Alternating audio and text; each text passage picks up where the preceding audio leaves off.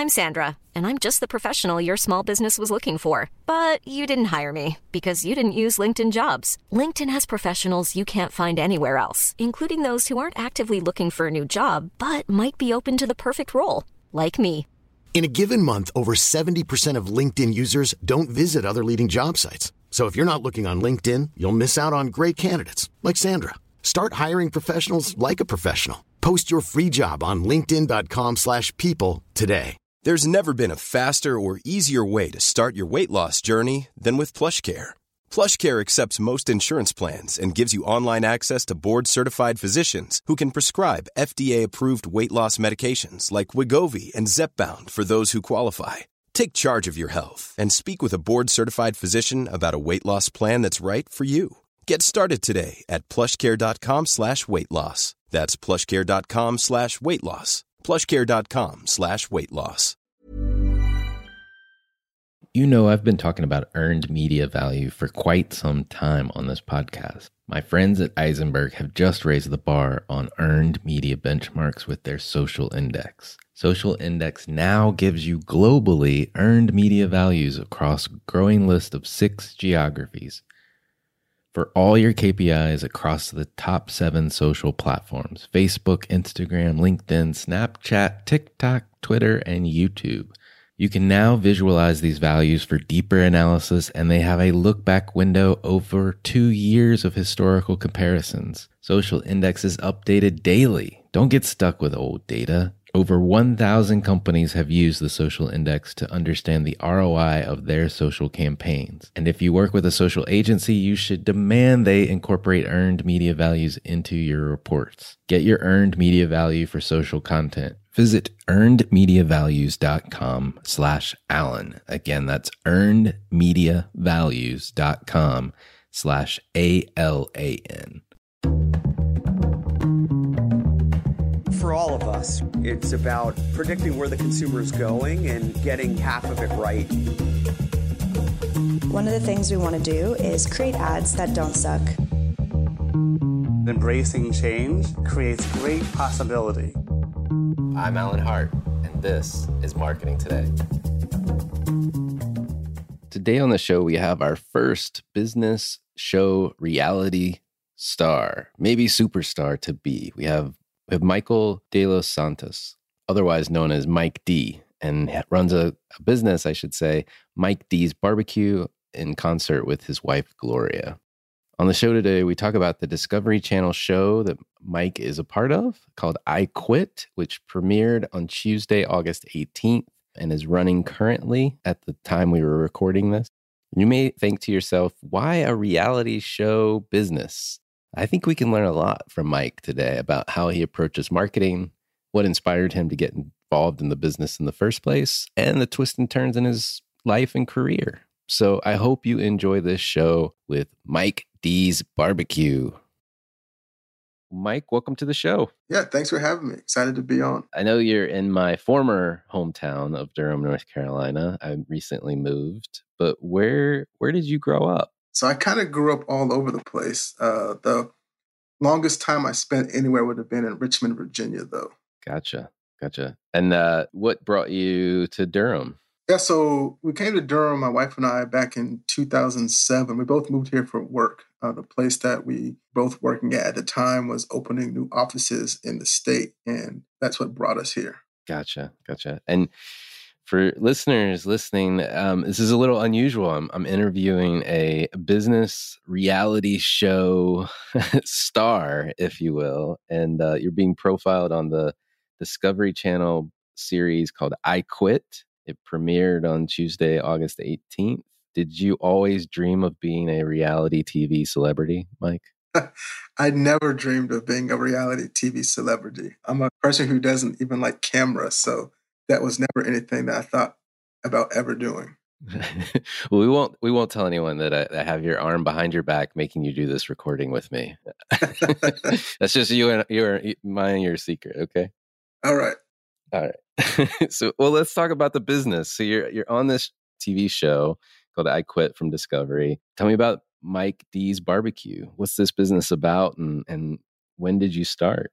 Yeah, so Mike D's Barbecue is a line of barbecue sauces and dry rubs, an award-winning line of barbecue sauces and dry rubs, and we have a couple of flavors, spicy and mild, for both the sauce and the dry rubs. Kind of use some unique flavors, tying my African American and Hispanic heritage to create a unique flavor profile. We've been around for maybe 7 years in December. So we got our paperwork officially filed in December of 2013, launched our first product in 2014, and have been rolling ever since. Got it. What was the spark for the business? What was it about barbecue sauces and spices that drew you to it? Yeah, so I've always been kind of a barbecue junkie. Like I love barbecue, even growing up in Richmond where at the time didn't have like a big barbecue culture, but folks who sort of lived where I lived in Virginia would drive down to North Carolina to Roanoke Rapids to a place called Ralph's Barbecue. And that was kind of my introduction to real barbecue, and particularly North Carolina barbecue. And when I kind of fell in love with it. And so since then, I had just always become this barbecue junkie, and I would make my own sauces and rubs because that's really, what makes the meat. You want to,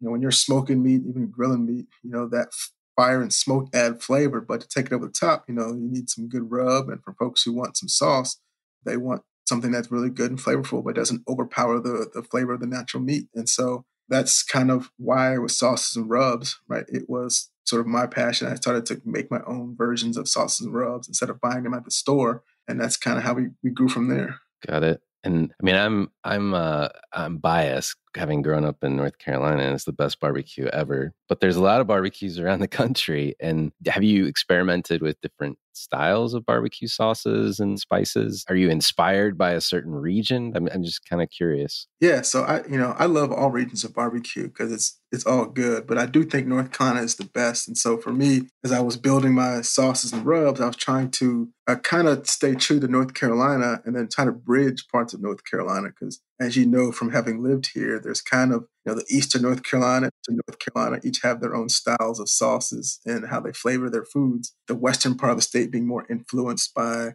sort of the Midwest, where there's a more tomato-based sauce, and the eastern part of the state being a more vinegar-based sauce. And so I was trying to figure out a way to combine the best of both worlds and keep the people who like vinegar happy, keep the people who like tomato happy, while still having some good flavor. And it's just part of how I view barbecue, right? Because I always view barbecue as kind of thing that can bring about world peace, right? There's something about meat and vegetables over an open flame or in a smoke box that just brings people together. And so my products, I want to try to bring North Carolina together.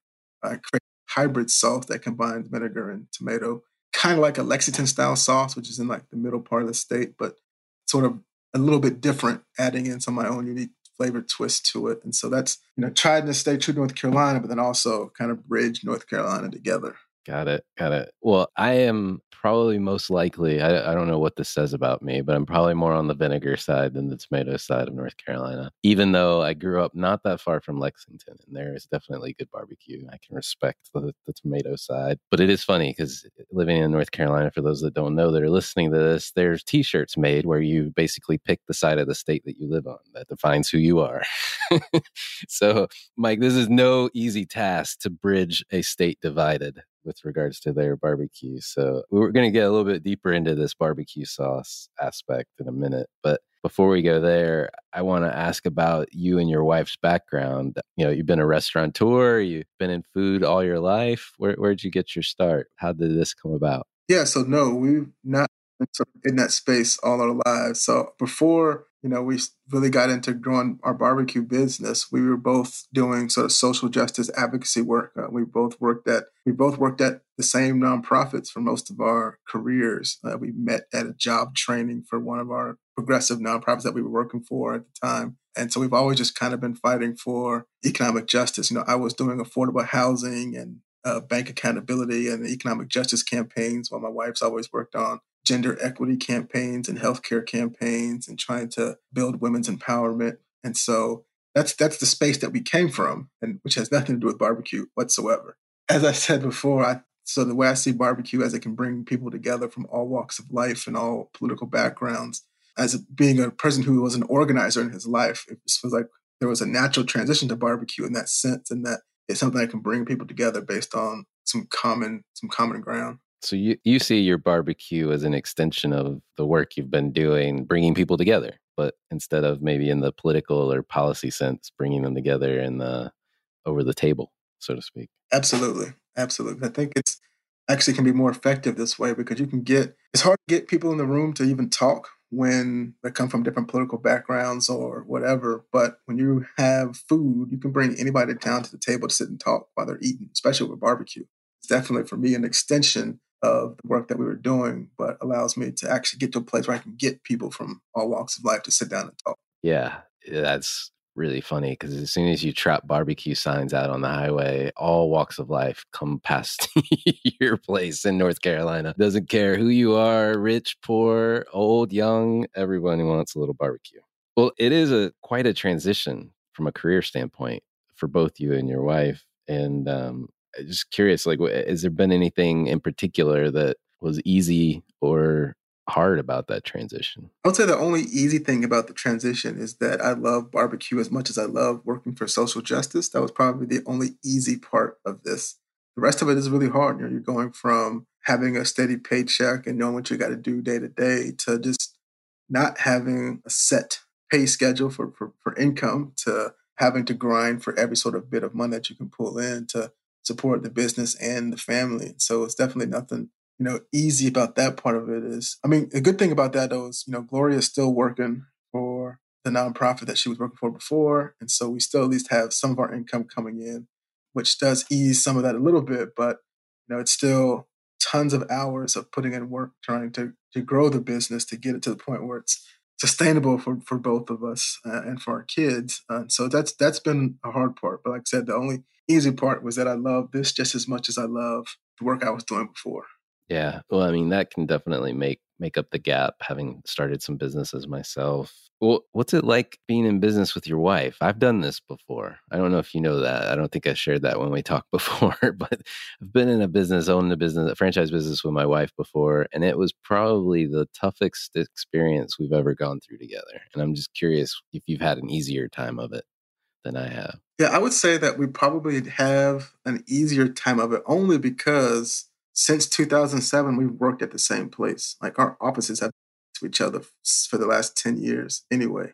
We've always, like I said, since we've met, we've worked together. And so running a business together, while I still do most of the day-to-day operations for the business and that part of it, she still comes in to help grow the wholesale side and to work events with me before COVID, working events with me and part of opening a store that we're trying to get open. But because we've worked together so much in our careers before this, I think it makes it a little bit easy for us to work together as business owners. Got it. So to use the marriage analogy, you've been dating together in the office for a long time. So now that you own the office and you've gotten really hitched, you're okay. It sounds like. Yeah, that's a good analogy for it. Okay. Well, good. Well, let's talk about barbecue sauce a little bit more. I can't now. I'm hungry. Mike, you're making me hungry. You talked about your roots, your African American and Hispanic roots as well. How did that factor into the flavors that you're trying to come up with? Did you find something missing in the North Carolina barbecue scene, and that's kind of what drove you down this path? And talk to me about that. Yeah, I'm not sure that anything was missing from the North Carolina barbecue scene. There was just a flavor profile that I was looking for that wasn't there. And I love Hispanic food and Hispanic flavors, and I wanted a barbecue that had a little Hispanic twist to it. And that didn't exist. Like the rubs and the sauces that were out there didn't have, any Hispanic flair to them, to say. And so I wanted to kind of bring that in, right? There's a lot of, if you go like in the history of barbecue, there's a lot of deep traditions of African Americans as pit masters and developing the flavors for barbecue joints all over the South. But there's not that same history with incorporating Hispanic Latin flavors into that. And that's what I wanted to do. That's when I was looking for sauces and rubs that I wanted to use. To me, that's what was missing. And I knew that there would be a market of people who would want that as well. And so that's kind of the mindset that went into trying to create the flavors that we use for our products. Okay, gotcha. And is there a particular meat that you like barbecuing better than another? Yeah, so, being in North Carolina, I might get some side eyes when I say this the next time when people see me after they hear this, but brisket is my favorite thing to smoke and do barbecue with. So I know that's a Texas barbecue thing. Yeah, that you might get kicked out of North Carolina for the same, buddy. But I love brisket. That's my favorite thing to smoke. It's my favorite thing to serve, but I still do plenty of pork to keep the folks in North Carolina happy. But every time somebody hears that I prefer brisket, I do get some looks from people. Now, I can enjoy great brisket, but it is not North Carolina barbecue. So I can be there with you. You can cook your brisket, and I'll be happy to eat it. So that's awesome. Well, what's been the experience working with the show, the I Quit and Discovery Channel? What's it been like so far? Yeah, so it was a really interesting experience just from the filming process and being a person who doesn't like cameras to then having cameras around a lot and people telling you what to say or just like it was just like a whole, interesting thing. Like you would do some stuff that they'd be filming you on and then you'd have, if they couldn't hear it well enough, repeating it so they could do it again. To make sure that they got the sound right. That was just like an interesting process to begin with. But then, as you go, you kind of just grow. Like I felt like from somebody who didn't like being on camera to then have filming for a year, I'm much more comfortable on camera now, which has done a lot for me in terms of the business to make sure I can do good videos for my followers on social media. And then even working with, the mentors throughout the show, right? Just giving me some good advice, range of topics about putting myself out there, getting comfortable, being uncomfortable, just all the little things that sometimes might get overlooked when you're starting a business and people who have been doing it for a long time know better than you. So just that experience, combined with sort of the personal growth of dealing with cameras and sound people and producers, right? That all that growth just made for an interesting year last year, and seeing some good results from that this year. That's awesome. You mentioned the mentors or the advisors, and you've got kind of obviously a star-studded group. You've got, if I've got my notes right, Harley Finkelstein from Shopify. You got Debbie Sterling from Goldie Blocks, and you got Trisha Clark Stone from WP Narrative on the marketing and agency side. What was it like working with those three individuals? It's really interesting as a person who is naturally kind of an introvert to then have, three much more outgoing people and more successful people coming to talk to you about business was a little daunting at first. But then you just, I think what often happens is when you're sort of put off by people or worried about people, and then you meet them and things go completely different than you thought they might go. It was the same with these three, where you have some preconceived notions of what it's like to work with people who are this successful in life. But they were great, down to earth, and willing to sort of talk to you in a way that helped guide you in the way that you need to go forward. I think some of the lessons that I've learned from them through this process has been really helpful. As COVID hit in 2020 and kind of put everything to spin, you're able to sort of rely on some of the lessons and some of the points that they were able to talk to us about during the filming. Yeah, no, I can imagine. And I mean, I'm sure, just to pick on one, the Shopify, Harley, I would imagine their business has just been booming during the pandemic, frankly, as people try to pivot to online commerce that might have had a retail location before. He's probably got loads and loads of stories. Yeah, absolutely. Absolutely. Because, being able to pivot is one of the things that they talked about while we were filming. And like, you got to be able to pivot when things aren't working. And COVID was just a perfect example of that, retail stores needing to pivot to find a way to go online. And Shopify is a great place to do that. And so I'm sure that things have been going really well for them in terms of all these folks who now need to have an online presence, looking for a platform to do that on. Yeah. I probably shouldn't ask this, but did you have a favorite mentor? I'll say Harley, and not, I love all three of them, and they were all great, but just Harley and I were like such opposites. Like, he is such a ball of energy, and I'm not always that much of an energy person, right? I'm laid back. I'm in North Carolina, right? We're laid back. And so just sort of like his energy, but like you can feed off of his energy, right? And like, I have to, or else you'll get lost in the conversation. And so I'd say the being able to feed off of his energy and sort of his passion for seeing entrepreneurs grow just was really powerful. Yeah, I was watching the intro, and you can just sense his energy coming through as well. He just reminds me of somebody that probably has a hard time just sitting still, like in front of the camera, Yes. So I could sense what you're talking about already. Well, you left your job, you started this barbecue company, or barbecue sauce and rubs company.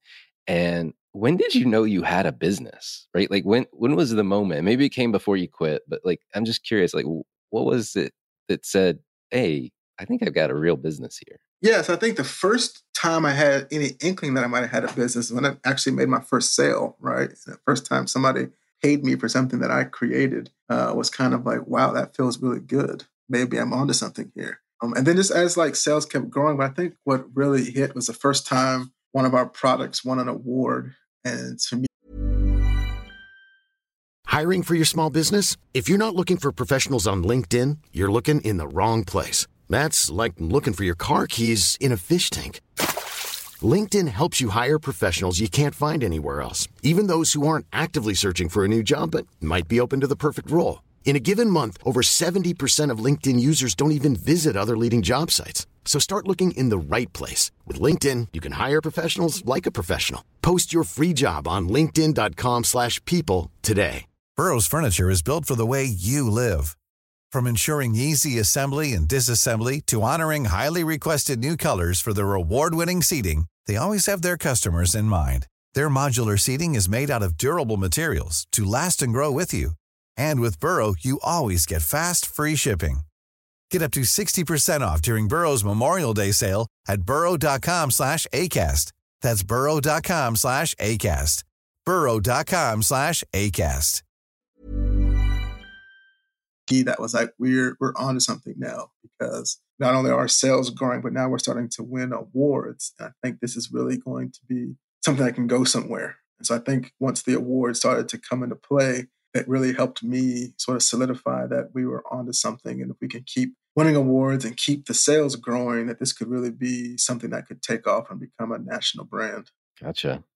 Yeah, and you guys, I was looking at your website there. You definitely won a number of awards. So congrats on that. And that third-party validation, I'm sure, helps marketing the sauce as well. How is business today? It's not easy for small businesses out there right now. Yeah, no, it's not easy for small businesses right now, but business has been good for us. Because we had already an online presence, it was easy for us to pivot in March as things started to shut down, to capture online sales and kind of continue to grow the online market. Big part of our revenue has always been direct to consumer events, being like outside at festivals and big events, selling direct to consumers. That was still heading into this year about 60% of our revenue. So I was really worried about that as all those events started getting shut down because of the pandemic. But like I said, because we were already in a position, we had already been getting about 30% of our sales online, that we were in a position to capitalize as people started to change their spending habits. And so we did a little uptick in social media ads, and we have seen online sales have just skyrocketed in 2020. And so that's been helped to stabilize us when other parts of our revenue were going away. The online revenue was helping to keep us going, and things have been going really well. And we're getting ready in a couple of days to actually open our own retail store, a barbecue supply store. So things have been going pretty good for us, even in a pandemic. Yeah, that's great. You guys are in East Durham, right? Near the cake shop or the pie shop? I can't ever remember. Yeah. So we're down on Driver Street in East Durham. We're about a block away from the East Durham bake shop. So we're right on that same square with them. Gotcha. Okay. Yeah, cool. This podcast is about marketing, and you just mentioned, your pivot that you made, the increase in social media marketing that you're doing, or marketing or advertising, I should say. How are you thinking about marketing? Yeah, so I tend to think of marketing in two ways. One, what can I do to advertise the market to grow sales? And then also, what can I do to market and advertise in a way that helps grow brand recognition so people know who we are when they see us? So when people walk into a store, if we're in a store and they see us on the shelf and they're not sampling at an event with us, what can make them remember who we are, to make them grab us? And that's kind of how I look at marketing, sort of in that two phases. One, to get sales, and then two, to build that brand awareness so folks know who we are, which inevitably also leads to sales. Gotcha. And what's worked for you? I mean, obviously events was a big component before the pandemic. You talked about social media, but what's working now? Yes, right now what's working is we've done an uptick in our social media ads that we've been putting out there. That's helped. But also a lot of the brand awareness stuff that we had did, some of the sponsorships we've done have really helped. The previous 3 years, we did some sponsorships with Ryan Sieg and the number 39 car in the NASCAR Xfinity Series.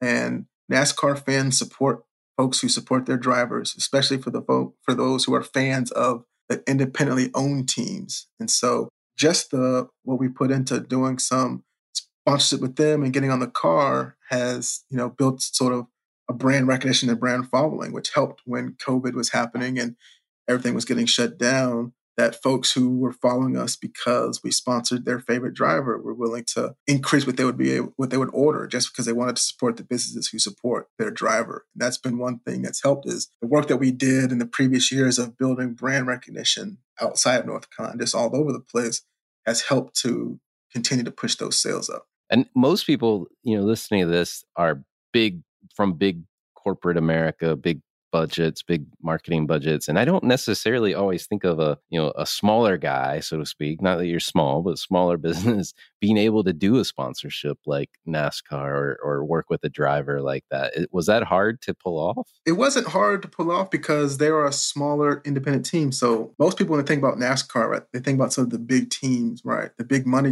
teams where it does cost a lot more and the cost would prohibit small teams, small businesses from getting involved in it. But a lot of the smaller independently owned teams, especially in the Xfinity series, one level down from the Cup series, these are family-owned teams, and they want to work with small businesses because they're a small business, and they make it to where it's a good price point of entry for small businesses to get involved in NASCAR. And they want to stick with small businesses because they're, like I said, they're a small business as well, and so that provides an avenue that most people may not realize for small businesses to get into something like NASCAR. Well, you've got a natural ability to market, and I'm going to tell you why. So, like on this show, we have, like I said, the big CMOs. Like I just interviewed actually chief brand officer at USAA, and I've had book authors on. And I'm going to tell you why I think you're doing some interesting stuff with marketing is that you've got the nice balance between brand building and more short-term sales-focused tactics. And it's interesting to hear you talk about just the balance that you've got there, because that proven out now in the science of marketing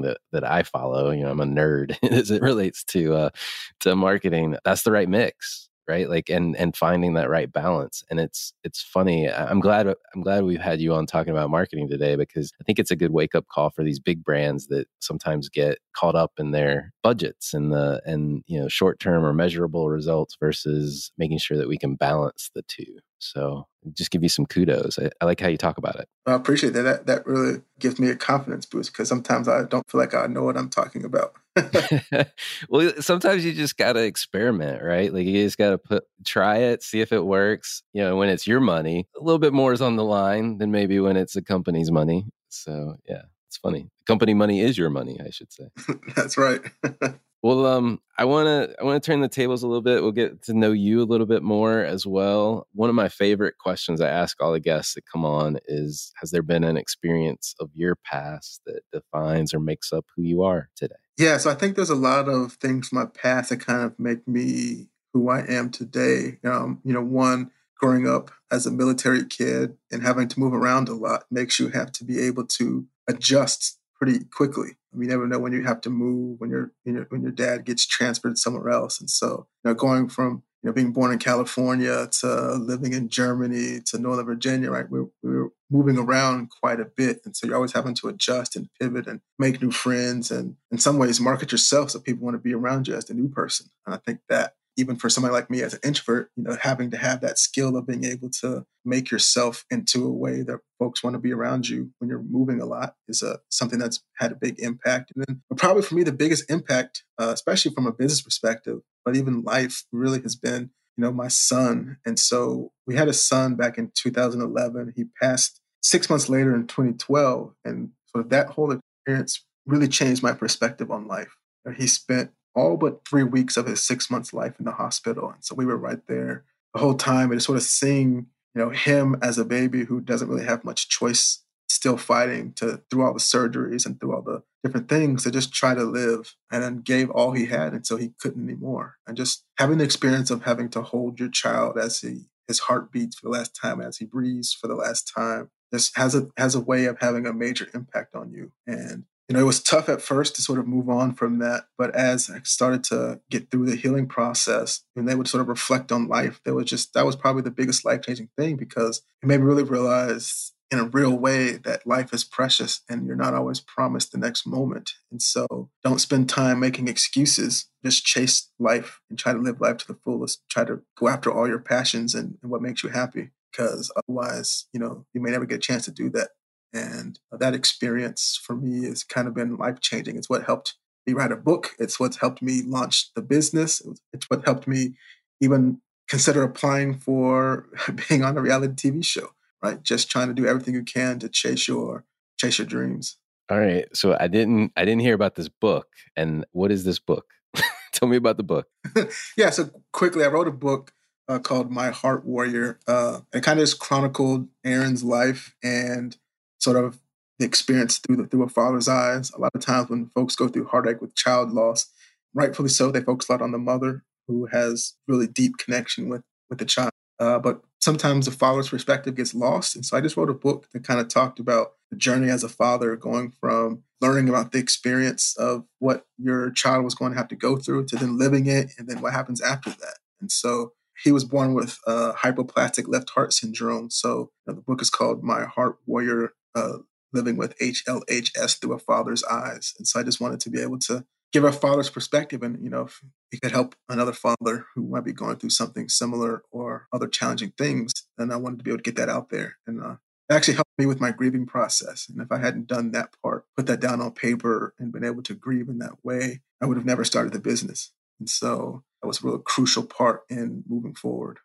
Yeah. One, thank you for sharing this story about your son. And I should say, it sounds like I should thank you for writing a book like that. Because as you were describing the experience you went through with your son, I was putting myself in your shoes and I was like, I don't even know how to process it. Because my natural inclination was to think about my wife, right? Like, what would she be going through, and trying to be the best partner and going through this with her. She just carried this being for the last 9 to 10 months. And I can only imagine, like, from a father's perspective, assuming that you care that much about your spouse, and hopefully you do if you're a father and you're married. I feel like I'd always put myself second in that equation. And so I'm glad that someone like you is putting yourself out there and talking about how you dealt with it. Yeah, I think it's really important, just, as, men are conditioned sometimes to process grief in certain ways. And it's really important for me to be able to just share it from our perspective and actually even say it's okay to cry. Like, don't hold that in. And so, yeah, it's a big part of my healing process to be able to do that. Yeah, well, that sounds fantastic. And we'll try to link to the book here in the show notes as well when we're done. What advice would you give your younger self if you're starting all over this journey that you're on? I would tell my younger self to make no excuses. Like, when I reflect back on me as a young man, I did make excuses. Well, I can't do this because of this, or, I can't do that because of this. So let me just focus on doing this because that's what people expect we should be doing. So I'd probably tell my younger self, right, to pursue the business, pursue the things that you want to be able to do to make you happy, because in the long run, that's what's important. And I think sometimes as young men, I know me as a young man kind of lost sight of that and was focused too much on trying to do what was expected of me versus what could make me happy in the long term. That's great advice. So my next question is a little silly, but I really kind of like some of the tips and advice of things to go buy for myself that people give me. So I'm curious, what's the most impactful purchase you've made for yourself, say in the last year, of $100 or less? That's a good one. I think for me, actually, and this might seem odd to some folks or maybe I should have had it already, but in the past year, I bought a first aid kit to go in my truck. And the number of times I've needed to open that thing up to put a Band-Aid on when I was like out doing something and cut myself, or needed that flashlight to do something late at night, right? There's just so many things that come in those first aid kits that are really useful. You'd think that everybody should have one, but I didn't have one. And getting one for like $20 was probably the most impactful thing, just because I've used it so many times since I've had it that I wondered, how did I exist this long without having one in my truck? All the things that I do. Like, how did I do that without this? And so for me, that's probably the thing for me this in the past year that was under $100 that probably was really impactful. See, and there you go. Because we used to have one in our SUV and we ran out of all the Band-Aids. I need to go re-up my first aid kit. So now I have the right thing I need to go do this afternoon. So thank you. Thank you for that. 2 last questions for you, a little bit more marketing focused, given our show. Are there brands or companies or causes that you're following you think other people should be taking notice of? Yeah, I think right now, particularly with all of the social unrest that's going on in this country, and there's been a lot more talk and a lot more focused on wealth inequality and income inequality and sort of the inequality when it comes to business ownership with Black businesses. And there's been a lot of movement to support Black businesses. We've got Black Business Month, we've had Blackout Tuesdays, all these ways that folks are trying to find ways to support Black businesses. And it's not necessarily the single Black businesses out versus white businesses, but it's, businesses that have been particularly underfunded, undercapitalized, not as frequently shopped at, but can provide big boosts to their local communities is really important. And so I think that's a sort of a thing that folks could be paying attention to. And one brand that I have been following around that is called the Nile List, which is an online platform that helps you find Black businesses to support. And we joined up with Nile List when they launched earlier this year in March. And actually, our last public event was their launch party in March of this year in DC. But they've been a real big part of helping us grow this year. Just Khadijah, who owns it, is really supportive of trying to make good growth for all of the businesses that are listed on that platform. And I know they've had some significant growth this year. So that's a brand that I think people should be paying attention to. And just sort of that whole social conscious spending that consumers are doing these days is another thing that should be a key priority for folks going forward. Got it. That sounds great. Well, last question for you. What do you feel like you think about marketing, what is the biggest opportunity or threat that you see? Yeah, it actually ties into the last question for me. And I think the opportunity and threat is how folks are marketing towards Black consumers and trying to show support for what happens, what's been going on in this country. And I think that's a big opportunity because it's an opportunity to show a huge segment of our economy that you think their lives matter and that their issues that they face on a daily basis matter, and that you want to be a part of that. But it's also kind of a big risk and a danger point because if you do it in a way that makes you seem disingenuous or like you're only doing it to chase new consumers or to chase dollars only and not in it because you really care about those communities, it can really backfire on you and make it to where folks don't want to shop with you and consumers don't want to spend those dollars with you. And so I think that is an opportunity for growth and could be some negative all at the same time, depending on how you proceed in that space. No, that's great advice. I lied. I have one last question for you. If there was, knowing that this show is reaching a bunch of marketers out there that probably work for, big companies, all types and sizes, are there any brands or any companies or folks from those companies that you would like to meet to help your business? Yeah, so I don't, know if it's a particular business, but marketers and buyers for some of like the major store brands around the country would love to be able to meet and engage with. One of the goals of our business is to become a national brand. And so that means be on store shelves around the country to give consumers every opportunity possible to buy some Mike D's barbecue products. And so I think about some of the major, retailers out there across the country. Like those are the folks that I want to be able to meet and engage with and just figure out a way that, maybe we can work together, and we might not be a fit for everybody, but just being the opportunity to meet and make an impression on those folks would be who I would say to that question.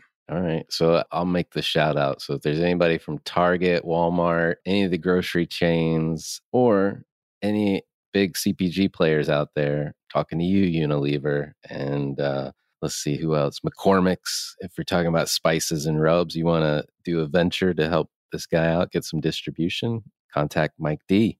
I appreciate that. Well, Mike, thank you so much for coming on the show. I can't wait to see how the show ends. And again, for listeners out there, Mike's been featured on Discovery Channel's brand new series called I Quit. Mike, thanks for coming on. Yeah, thanks for having me. Hi, it's Alan again. Marketing Today was created and produced by me. If you're new to Marketing Today, please feel free to write us a review on iTunes or your favorite listening platform. Don't forget to subscribe and tell your friends and colleagues about the show. I love to hear from listeners, and you can contact me at marketingtodaypodcast.com. There you'll also find complete show notes with links to anything we talk about on any episode. You can also search our archives. I'm Alan Hart, and this is Marketing Today.